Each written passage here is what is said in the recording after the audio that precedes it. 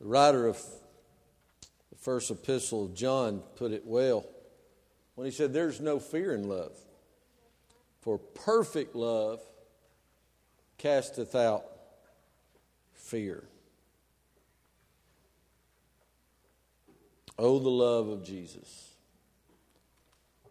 that can rid life of sorrow and pain, and even in the midst of it, overwhelm us with His comfort and peace and strength and joy. This morning I want you to turn with me to Romans 12. Romans 12. And because of Romans, to me, is almost like a twin book of Hebrews. Even though it's written to someone else, it's probably the most doctrinal book of the New Testament. You look at Romans when you study it and you see judge the courtroom. You literally see the judge, Almighty God, and you see the convicted, the guilty party, us, and you see the mediator, Jesus Christ. And you see Him going before the judge, and the judge pronouncing guilt, and the penalty being death, and Jesus, by His precious blood, says, "Put it on my account." That is the fullness of Romans in a very short and almost infantile presentation. But in Romans 12, starts off so deep, and many of you can quote verses 1 and 2. Now, I beseech you, therefore, brethren, by the mercies of God, that you present your bodies a living sacrifice, holy and acceptable unto God, which is your reasonable service. And be ye not conformed to this world, but be ye transformed by the renewing of your mind, that you may know what is that good and perfect and acceptable will of God. He continues on, and that is such an overwhelming entryway into this chapter. Remember, when it was written, it was just a continual letter. And so he continues on that process. Based on your living sacrifice being reasonable and holy and acceptable unto God, as we continue on, then the gifts begin to come through. And I'm not talking about Christmas gifts. I'm not talking about money. And I'm not talking about these inanimate objects. I'm talking about the Holy Ghost supernatural gifts of the Spirit. And he begins talking about them and how the body functions together in those gifts. And then we land smack dab in verse 9.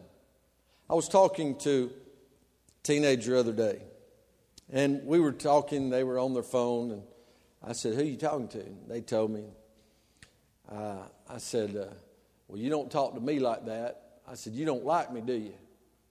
And I said, "You don't like me like them, do you?" It was a little boy about a little girl. And they said, yeah, I like you. And I said, "But you really like her?" He said, "No, I love her." I said, "Oh, you do?" How many times have we said, "Man, I love a good steak. I love going shopping. I love going on a trip. Man, I love hot rods. I love my puppy. I love all these things."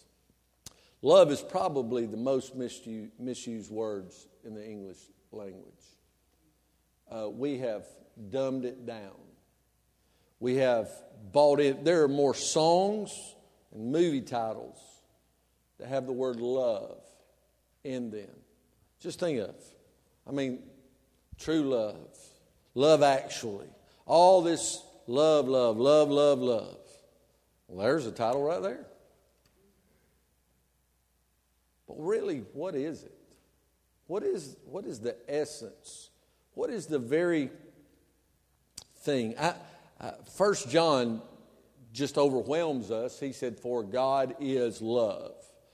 God doesn't do love. And I've said that many times, but we need to understand God is not this boxed up picture of what we think sometimes. We dumb him down to being an image much like you and I. Even though he came in the flesh as the Son of God, he is still God. And we think of him as God that is subject to time, or God is subject to weather, and God is above all that. And when it comes to love, God is the very essence of love. God cannot not love, for he is love. It's just like saying God cannot tell a lie, for he is truth. He is not truthful.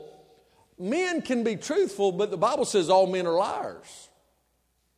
So is the Bible contradicting itself? No, because we can be very truthful. When I tell you God is love, I'm being truthful, but I have, in many times in my life, not been truthful.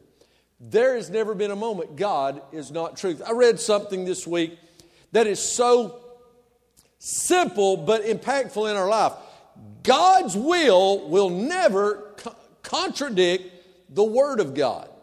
Sometimes we say, I've heard people use the excuse, I just believe it's God's will for me to leave my spouse, and God understands, and God's caused me and this person to come together. And they rationalize and justify their actions, and they say, well, I just believe it's the will of God. I'm here to tell you, if God's Word says it's wrong, it's not God's will. You just ate too much pizza. She winked at you too many times. You're just too prideful. I want to expand and explore the depth of what he tells us about love in Romans chapter 12. On the simple, and I mean, how do you come up with a title for this kind of message? And it's just simply entitled True Love. As I sat and listened, as Philip sang, and as he began to talk, he talked about how that true love of Christ overwhelms bitterness and other things that they had been talking about. And as I sat and listened, I just was fiddling with my ring. And Emily don't like it because she says it's not my wedding ring. It's not my original wedding ring. My original wedding rings, and I swapped back and forth. But Becky gave me this one on our 20th anniversary. That's been a long time ago, too. You are. No, I'm just kidding. But as I looked at it, and there's 5 diamonds in it, I thought about the years in each diamond.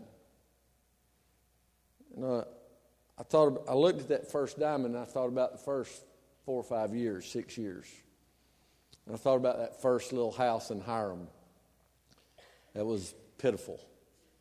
I mean, pitiful. And I learned, don't ever let her pick out carpet. I made the mistake twice. She put pink carpet in her first house and blood red carpet in the second one. And after the second one, she even said, don't let me pick out carpet. I said, I totally agree. I love you, and I agree with you. But I looked at that, and then I looked at the second one. I thought about our second house. I thought about our children were born during that one. And then through the third one, still there in Douglasville, and then the transition into Alabama and seeing our kids. And I always, when I go to that, the first thing I go to is seeing Ethan learning to ride a bicycle on the dirt road by our driveway. It's the first thing I think about. And I think about all the things and building another house there and then on and on and on. But the one thing through living in Hiram and living in Douglasville and living in Alabama and living in Claxton, the one thing through going to Praise Academy and going to Pleasant Home and going to Pinewood and going to Claxton and going to Truett McConnell, and the one thing from September 23rd, 1989, September 14th, 1997, and November 4th, 1999. And all the other dates combined. The one thing that is a constant that the ring is to remind us of, and I say this during weddings, is it's a ring because there is no beginning, there is no end. That's the signification of wearing wedding rings. Some of you didn't even know that, did you? And it's made of the precious metals of gold and silver and platinum, and titanium. We put diamonds in some to recognize the importance and the significance, the expense. But nothing can compare to the love displayed at Calvary that made the marriage love exist, for a husband's to love the wife even as Christ loved the church and gave himself for it.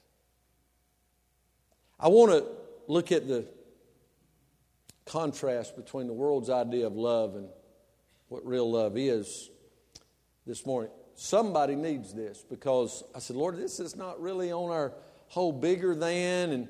And he said, what's bigger than my love? You see, I wrote this down last night. It just come to my heart. I got thinking about this. Because in this chapter, as I've already alluded, he starts off with how we're to be offering ourselves on the altar as believers as a reasonable sacrifice, a living sacrifice, a reasonable offering. And then in the giftedness, when we move on, and he talks about in this chapter how we're to work together. I mean, we have Sunday school teachers, and we have deacons, and we have benevolence, and we have fellowship committees, and we have people who cook and people who clean and people who do all kinds of things, that they sing and lead and play instruments and preach and run sound and turn lights on and vacuum and do all the things that so many of us just come and go and we don't even think about, the body functioning together. I wrote this down. If we were to have the mind of Christ, which Paul instructs us, right? Doesn't he say, have this mind in you which was also in Christ Jesus, having the mind of Christ. If we are to have the mind of Christ, functioning as the body of Christ, then the love of Christ will be the life's blood of the believer. If we have the mind of Christ with the body of Christ, the Bible tells us that life is in the blood. No, the blood of Jesus, which is the example of the greatest gift man will ever know. For God so loved the world that He gave His only begotten Son. Listen today in Romans chapter 12, verse 9. Let love be without dissimulation. This word dissimulation literally means hypocrisy. Some of your translation says that. Let love be without hypocrisy. Abhor or hate that which is evil. Now, this was a really tough lesson to teach as a parent, small children. The word hate, we always say is a bad word. Don't use the word hate, right? We say that. But then all of a sudden, there's a place you need to teach them what hate is, and that hate can be healthy. So we're going to contrast love and hate today, and how a believer can do both and be right with God. Love, which is not hypocritical, and hating that which is evil. Cleave or cling to that which is good. Be kindly affectionate one to another with brotherly love, in honor preferring one another, not slothful or lazy in business. Be fervent in spirit, serving the Lord, rejoicing in hope, patient in tribulation, continuing instant in prayer, distributing to the necessity of the saints, given to hospitality. Bless them which persecute you. Bless and curse not. Rejoice with them that do rejoice, and weep with them that weep. Be of the same mind one toward another. Let's start and break this down if we're to understand what true love really is. You may have been married for 20 years and not fully grasp the depth of what true love means. I am here to tell you, I am convinced that you can be a really good person. You can be a really good parent and not know the depth of what true love is unless you know Jesus Christ. You can't. The Bible says that. You can't know love until you know Him, for He is love. You want a love that will overwhelm your marriage? You want to love your child with the deepest? I see people all the time, they put pictures of their family, especially pictures of their children, and they'll put my whole heart. And I understand that. And I don't want to, if you've said it, I'm not talking about you, because I have nobody in mind. But I'm going to tell you what needs to be our whole heart: Jesus, and then everything else after. I get what you're saying. I understand that. Have you ever loved so much or felt love so much you felt like your heart would burst? I mean, you would just explode. You love or experience love so much. I've told y'all the story, but I love to tell it, so I'm going to tell it again. I remember mocking my preacher when he told stories over and over, and now I am one. So I remember standing right here, not here, but in this position at Corner Baptist Church, when those doors opened and Becky came through the door. I didn't cry because I was too worried about fainting. My little brother had already fainted at my middle brother's wedding. And so I'm sitting here and I'm thinking, don't faint, don't faint, don't faint. Don't lock your knees. What does that mean? Am I locking it? Is this, what? What am I supposed to do? Go all Elvis or something. But all of that just completely went away when I saw her walk through the door. I remember leaning down into that little crib incubator thing and calling Emily by name. Big old blue eyes staring at me.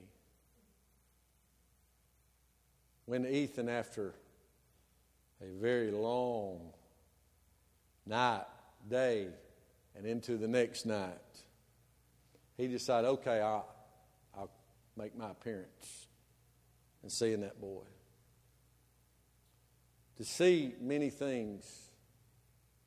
The day that Ray came and got me and brought me back over here, and everyone stood. The day that Lauren and Philip sang "Love Me Tender." I told somebody about that the other day. It means a lot to me. And Becky and I we went home and squalled because nobody had ever done anything like that for us.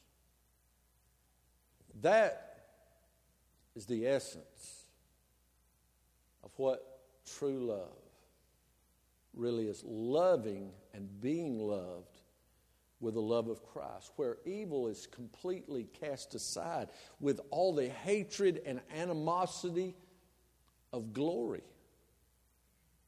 Hate is hateful, but it's healthy when we hate that which is evil and cling to that which is good. I want you to start, and we'll start with the negative side and then move to the positive. Fake love versus fulfilling love. What's the difference? What's the difference in this fake Hollywood love and fulfilling love? The word hypocrisy or dissimulation both come from the same root word, which literally means to act.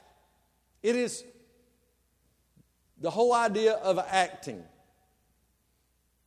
of portraying. The one thing that always, to me, impresses me about an actor is one who can act in a complete different dialect in language.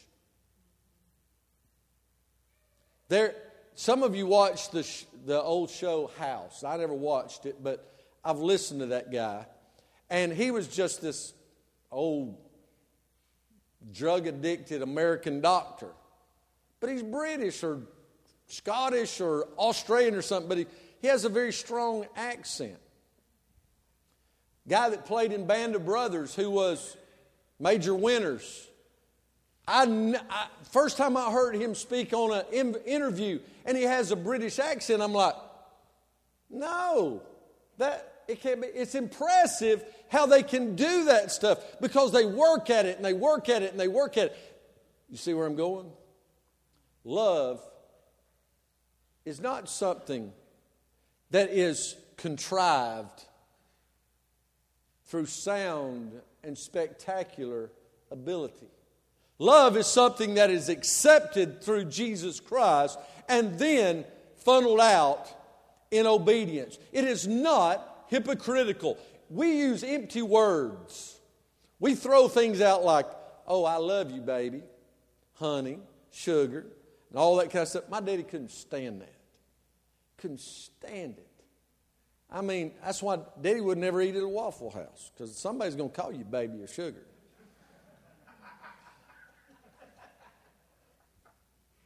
He had a lady that run the cash register for us in the grocery store, Bonnie. And Bonnie was precious. I mean, me and my brothers all told her and made her come up. We didn't do all this stuff that they do now. I mean, we do prom invitations like you're getting married. I mean, and all this announcements of whether it's boys and girls, that's cool, man. I mean, have at it. But we was old. And back, when we used smoke signals and all that stuff, we didn't do all that kind of jazz. And so she always would tell us boys growing up in the grocery store, she'd be up front, she'd say, listen, if you'd go back in the back and get so-and-so, I'll dance at your wedding. We didn't have that kind of wedding stuff back then. I think it's pretty cool now to do all that. We had reception in the fellowship hall, and if you danced, you was going to hell, So I didn't want to go to hell, so we didn't. But we did make Bonnie come up and say, hey, you owe us when we were grown boys. But Miss Bonnie, she loved us boys, and but every once in a while she'd do it, and Daddy'd just get all drawn up. He's like, I can't stand that. She don't even know who he is, and she called him baby. He may think the wrong thing. Sometimes we use words that are not real. And we become fake in our love. Listen, it's not about all the fluff of life. Now, yes, I've given my wife flowers on our anniversary for umpteen years. That's when she gets them. Somebody said, did you give your wife flowers for Valentine's? I said, nope. Well, you always? I said, no, I don't. Never gave her flowers on Valentine's. I wrote her a handwritten note one time. Valentine's is a scam. She's got her birthday, she's got her anniversary, she's got Christmas. We don't do Valentine's. I love her every other day. Even that day, but every other day too. Is that right? But you give me anything for Valentine's Day? Nope. We're cheapskates. So we save that money, and usually our kids end up with it. But the thing of it is, love doesn't come in a box of chocolates, even though I like a box of chocolates. Love doesn't come in a bouquet of roses, even though I love fresh flowers. Love is the very essence of who Christ is. And it wasn't just fluff. They all wanted to see a miracle. Show us something. If you really love us, do something for us. Jesus said, you missed the point. You've missed the point. Fake love is hypocritical love. It's an empty word acting where we say begin, and what happens when they get to the end of that one certain section when they're filming? What do they say? Cut. It's a love. Hypocritical love can be turned on and turned off. Have you ever stood back and watched somebody who turned it on, turned it off? It's sickening. To see them, hey, how you doing? Politicians have been caught on hot mics where they're glad-handing somebody, and then all of a sudden that blankety blank, I can't stand it. You live in a small town, you learn you're always on a hot mic. Because everybody but Ryan, me, and Ben Brinson is kin to somebody. So you better just be quiet. If you have enough opinion, hey, keep it to yourself. You're the only one who really cares about it anyway. Fake love is empty words. But what is real love? He said, let love be without dissimulation. Abhor that which is evil. Cleave to that which is good. Real love says what should be said. It's with the right heart. Now listen to me, parents. Real love says the words that need to be said. And sometimes it's not easy. It's just not easy. We call it tough love. Tough love is real. Boy, I can remember when my daddy loved me tough.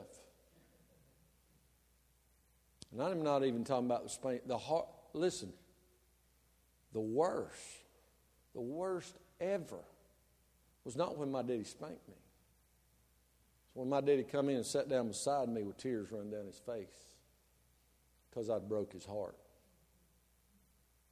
That killed me. Destroyed me.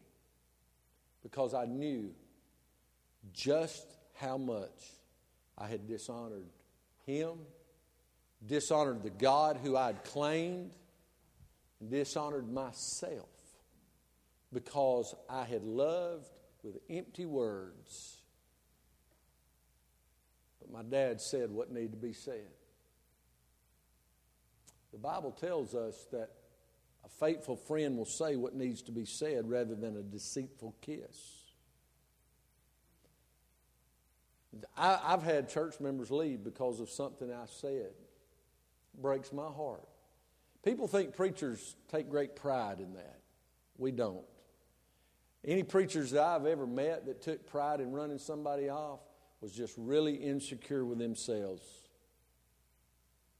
It breaks my heart. Because I'm going to tell you something. I have never preached a message in the Spirit of God where I aimed it at somebody. Except for one. And I'm not talking about one message. I'm talking about all of them. But there's one person that they've been aimed at. And that's me. Because I fail worse than all of you. I need to understand that if I'm going to love, I need to say what needs to be said. People often tell the preacher, oh boy, you stepped on our toes today. Well, like the old preacher said, if I did, I missed. Because I was aiming at your heart. God's Word is real. I'm going to just be honest with you. I'm reading through. I'm in 2 Kings right now. I dread getting to Proverbs. Any idea why I dread getting to Proverbs? Because there's no book in the Bible that convicts me as bad as Proverbs. Because he tells us how to live and how not to live. And he tells us, and he contrasts, he said, do this or don't do this. He that does this is wise, but he that does this is a fool. This and this and this and this. And so many times I'm reading through and I'm, amen, bless God, and I'm pointing fingers and I'm, and then the next thing God's blasting away at me. But I need it. And I keep reading and I don't skip Proverbs any more than I skip Leviticus or the first chapter of Matthew. Because I need it. We need to say what needs to be said. Sometimes, listen, it's not about your child's feelings. It's not about their security in thinking they're the prettiest, smartest, most athletic person in the world. Because they're not. You think your child's the best ball player in the world? He's probably somebody from the Dominican Republic and play better than yours. Think they're the fastest? Usain Bolt's still the fastest. He was the fastest with his hands out dragging the wind. She's the best dancer in the world. You ever seen Gabby Douglas? She's the most beautiful thing I have ever seen. Take your pick. I understand what we're saying, but we need to introduce our children to reality.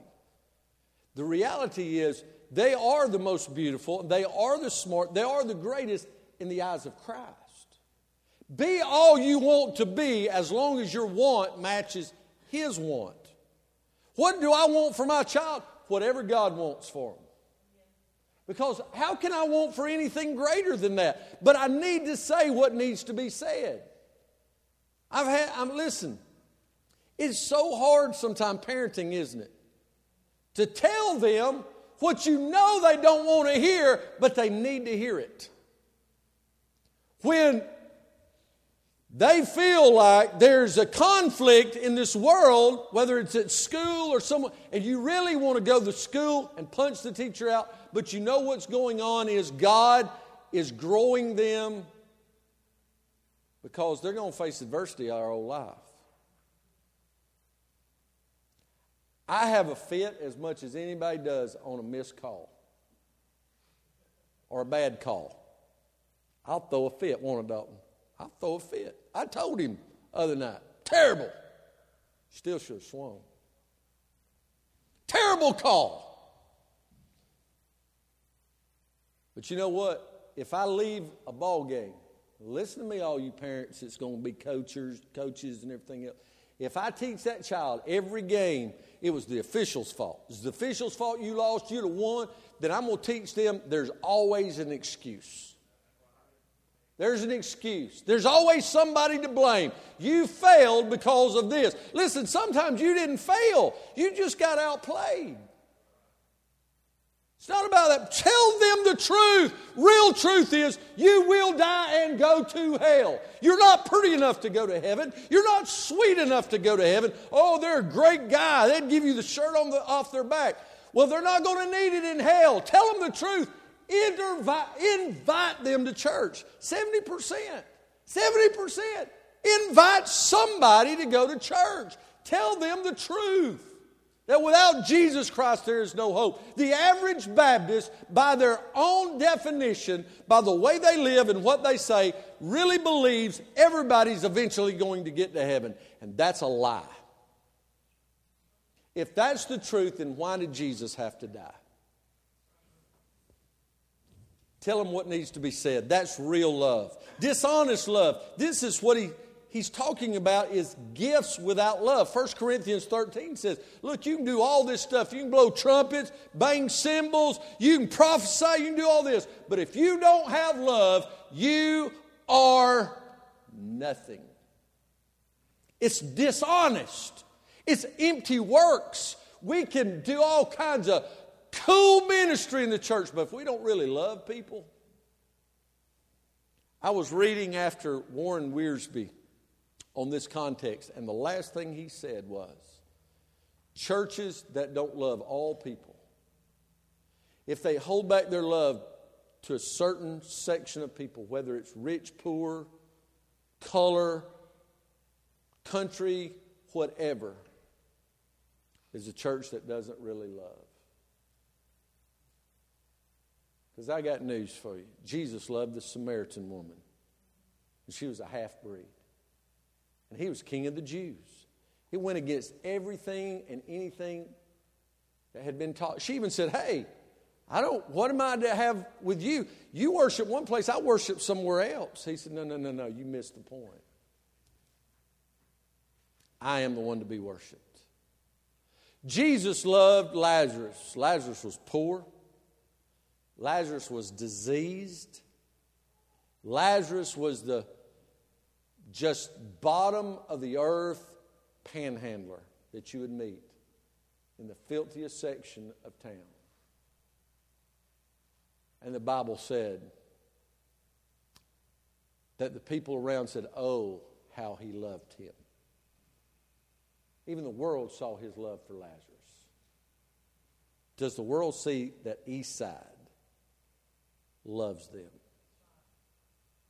Now, I've been here 5 years. I've heard stories. I've heard all kinds of stories. East Side this. You know what?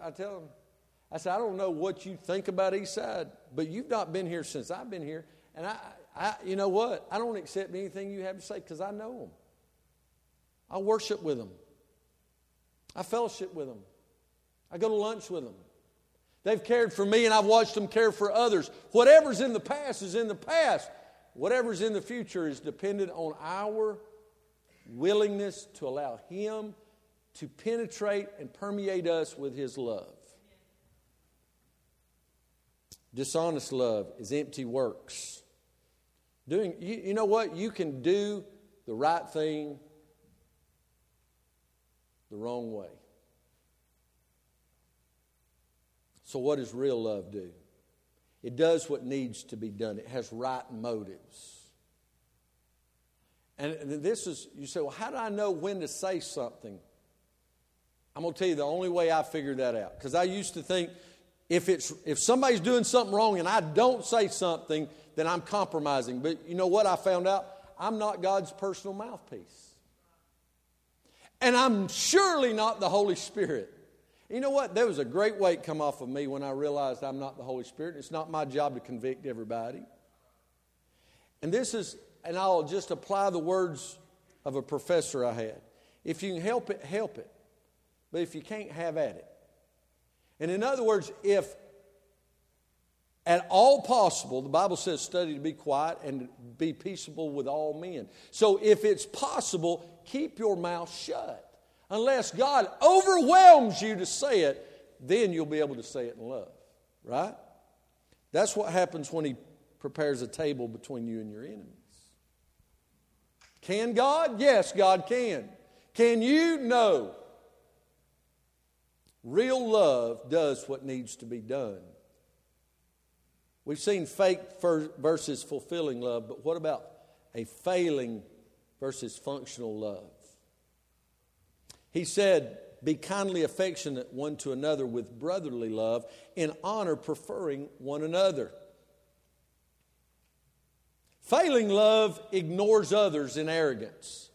Well, I just don't have time for them. I don't have time. Church is always, y'all want us to do more and more and more.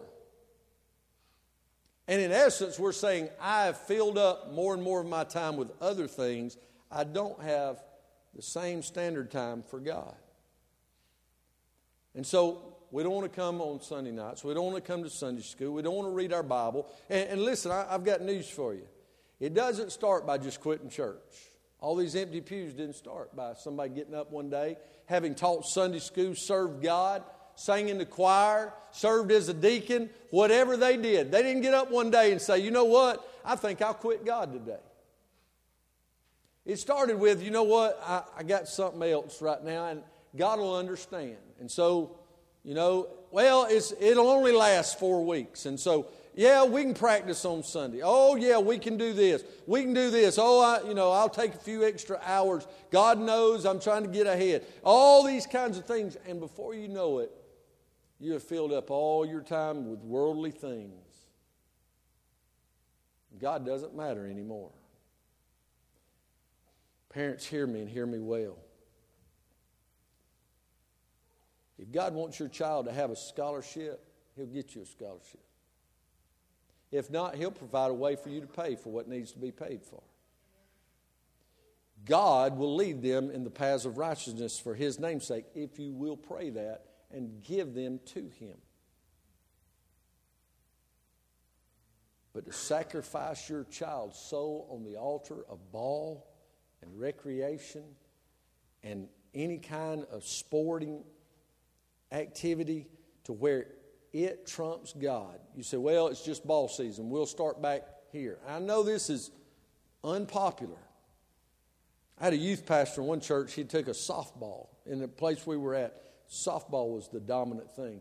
And he had wrote Matthew 6:33 on there. Seek ye first the kingdom of God and His righteousness, and all these other things shall be added unto you. I had war with a coach that kicked Emily off the team because I said she's not practicing on Sunday. I said, so you're going to target my daughter because of that. Here's the thing, he was a church member. Well, it's just, I said, yeah, I heard that when I was a boy. And my dad stood on a baseball field with a coach, and he said, we're not going to start sacrificing the Lord's Day for ball, because if you open the door, you'll never shut it again. And look where we're at today. If you want your kids to quit God when they get to college and they move out, teach them now that God's important only if there's not something else more important that day. We must have a genuine love. Instead of ignoring others in arrogance, we need to include others in the good times. What happened when the father made a great feast for the prodigal son when he come home? You remember what he did? What did he do?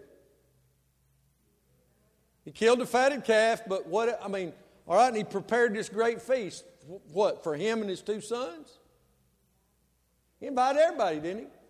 What about the master in that parable? What did he do when he sent to, I just read it the other day, he sent to the one who just got married, and he sent to the one who just bought some ox, and he sent to the one who had just bought land, and they all had an excuse. So what happened when his servant come back and said they all made excuse? What did he say? Go out into the highways and the hedges and compel them all to come in. Listen, when God is blessing us, we ought to show the world and include others in it. How many of you actually look at a budget or a financial report here at church? We are above in giving our budgetary needs. We're the healthiest. This was our heart, wasn't it, Scott, Jenny? This was our heart 2.5 years ago when we started tightening the belt. We cut fluff. We cut other things. Ben, I didn't mean to. You the biggest worker of them all. And I can remember Ben coming in, we scratching our heads. What are we going to do? How are we going to do this? And through a lot of prayer, a lot of time, church, we are debt-free.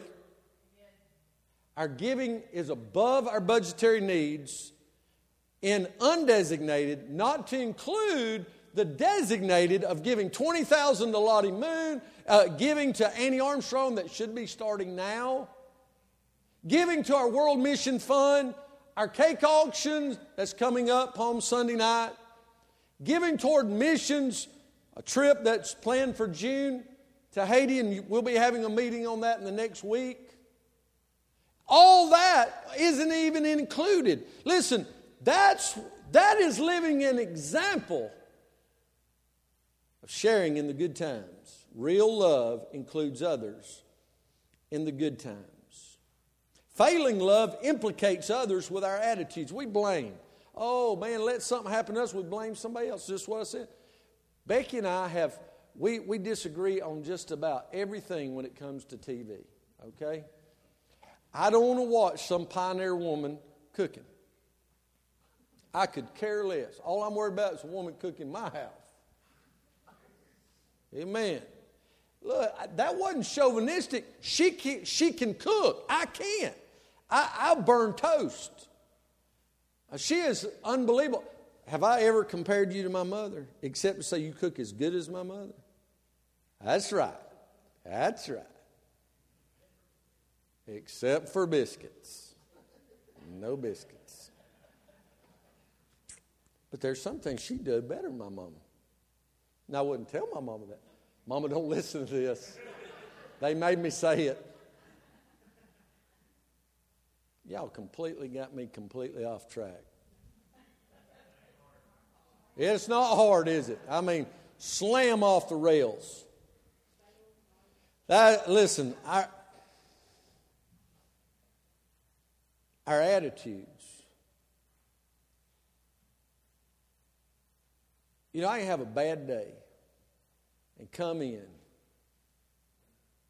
She's the easy target. Y'all don't resemble that remark, do you? Now, aim at the closest thing. We blame others for our own failures. Man, I failed God miserably. Am I going to blame the church? It's not the church's fault. Am I going to blame my wife? It's not my wife's fault. It's my fault. But so many times we look around and we blame everybody. And we take great pride in this whole attitude of, I just speak my mind. You're right. The Bible says that a fool will be known by his words. I'm loosely quoting Scripture. So many times we express our ignorance by how much we talk. By blaming everyone else. Well, it's his fault. I don't like the way they do that, and this and this and this. We've seen more hate speech in the last 6 months in the United States of America than we've ever seen before. Those who claim to be sanctuary campuses, that it's safe to disagree as long as you agree with us. And we will agree to disagree on our subjects. But if you disagree in our very essence, then we're not going to be tolerant of your intolerance. This goes back to hypocrisy. It's the blame game. But what is functional love? It embraces others in the bad times. I.e., Jesus with Lazarus, Mary, and Martha. Oh, how he loved them. Jesus wept. He loved them in his heart. We embrace others in the bad times. Church, can I brag for a minute? I've never been part of a church that loved people better in the hard times than this church does. The little things that I find out after the fact that's went on. The little visits and calls and little gifts and little things. Church, the world needs to, not in arrogance, but in truthfulness, it will come out. We need to embrace others in the bad times. But to finish up, he said, love in a way that is not hypocritical and hate that which is evil. You know what the key to all this is? Separation. The Bible tells us that we cannot serve two masters. For you'll either love one and hate the other, or you'll hate one and love the other. But you can't love them both. Separation. We've got to learn to love what is good and hate that which is bad. Now, in saying that, we must never personalize sin. There are people who get on my nerves. Y'all don't have that problem, do you? Get on my last nerve. But you know what? I've never thought about taking my gun out and just go kill it and be done with it. But the Bible says I don't have to have committed murder in my heart. For if I hate them, I've already done it. We must not personalize sin, for Jesus died for people. And he paid the penalty for sin. Hate what shouldn't be. What should not be? Abortion. We ought to hate it. Marriages that are broken up, we ought to hate it. But we don't hate people. Amen? I hate drugs and alcohol, but I don't hate drug addicts and alcoholics. I despise homosexuality, but I love homosexuals. For the truth is, they just think they are because it's not real. God didn't create it. They just need to know Jesus. Have you ever heard that? Oh, they'd be all right if they'd just find Jesus. My mother used to say that all the time. Bless her heart, if they'd just find Jesus. Well, guess what? It's our job to display Him to them in love. You want to change somebody's life? It's not going to be out there hollering, God hates homosexuals. God hates these people. God doesn't hate people. God hates Satan and the evil He has perpetrated on mankind, His creation. For God so loved the world.